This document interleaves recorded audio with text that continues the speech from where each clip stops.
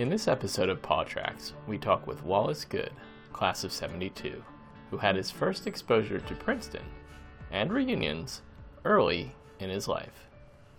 My Princeton path began, I was 5 years old, and I marched in the P-Raid with my grandfather down Washington Street behind the elephants, and that was very exciting. And I can still remember the ledges of the stone walls as we descended down Washington Street, and they just were high over my head.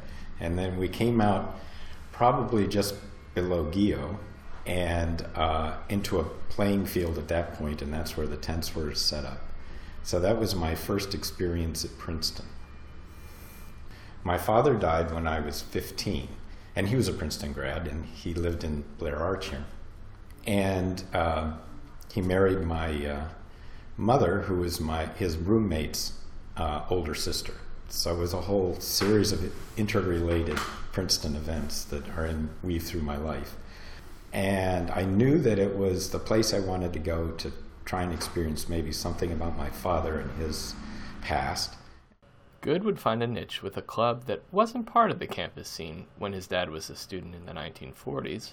In freshman week, I had noticed that there was this outing club and that they did trips. And I was interested in sailing and I was interested in skiing. And it looked like the only way I was going to get off campus to do those kind of things was to join the outing club. So I did, and became a pretty active member in my first year.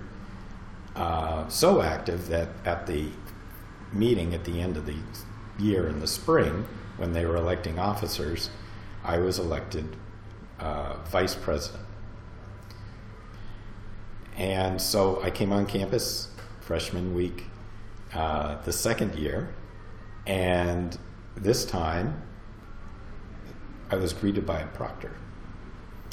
And he said, "We have news for you." I showed up pretty early in the week. I mean, I might have showed up a couple days before the week started because we had to get set up for the outing club and for the presentation we'd make right at the beginning. At any rate, he said, "The president has been arrested, and he's been taken off campus for being probably one of the major drug dealers on campus. And so he will not be the president anymore. You are now the president." Handed me the keys to the outing club office, and I became, with no preparation, the president of the outing club. We struggled through that year, and the only asset, we had a couple of assets in a storeroom down at below Wilson College. The next set of buildings down were still dorms at that time, and in the basement of one of those dorms they had a storeroom for us. And so there was a little bit of equipment in there, and the only other asset we had was a VW bus that had been donated to the club by former members that got together enough money to buy an old VW bus.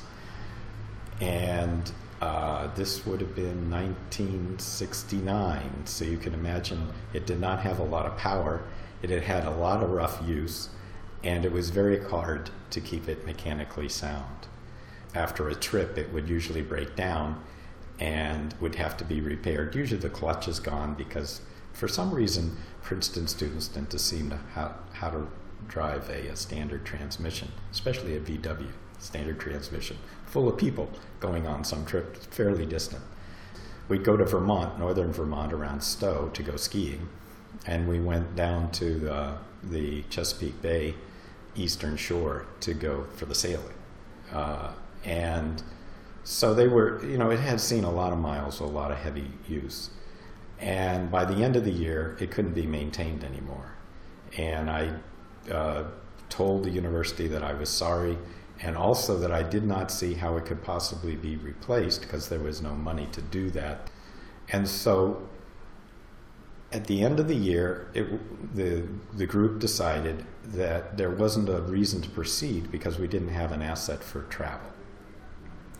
And so sometime during the next year or two, it folded as a club because this was just a club run by a bunch of volunteers. And the university, they took over that concept, and that is what Outdoor Action is now. So that's how the transition happened from the outdoor club to Outdoor Action. Outdoor Action built a lasting presence on campus, with some 800 students, leaders and freshmen, now involved in the annual Frosh Trip program. For Good, that happy ending speaks to his overall feelings about Princeton during his student days.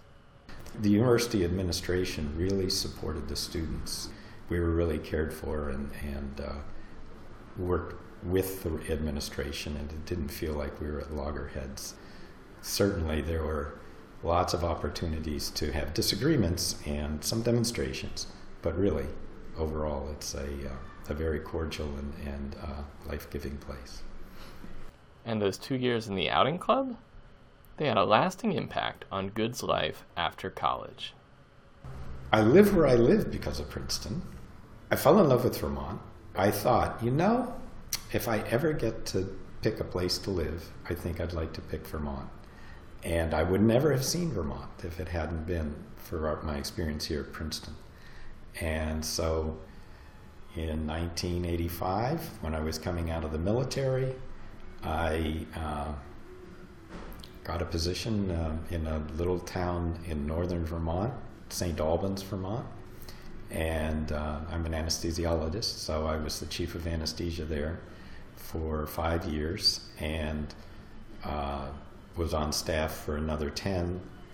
And now I practice in Plattsburgh, New York. It's very interesting. I live on a ridge on the top of overlooking St. Albans, and I can see as far as Middlebury to the south and Breadloaf, and I can see Jay to the north, and on the other direction we can see Montreal lights, and we can see as far south as Mount Marcy, which is the tallest mountain in the Adirondacks. So we live right on Lake Champlain, and I have sailing, I have skiing, I have cross-country skiing out my back door. We have hiking right out my back door on the cross-country trails during the summertime. It's a wonderful place. Our thanks to Wallace Good for sharing his story. Brett Tomlinson produced this episode. The music is licensed from FirstCom Music.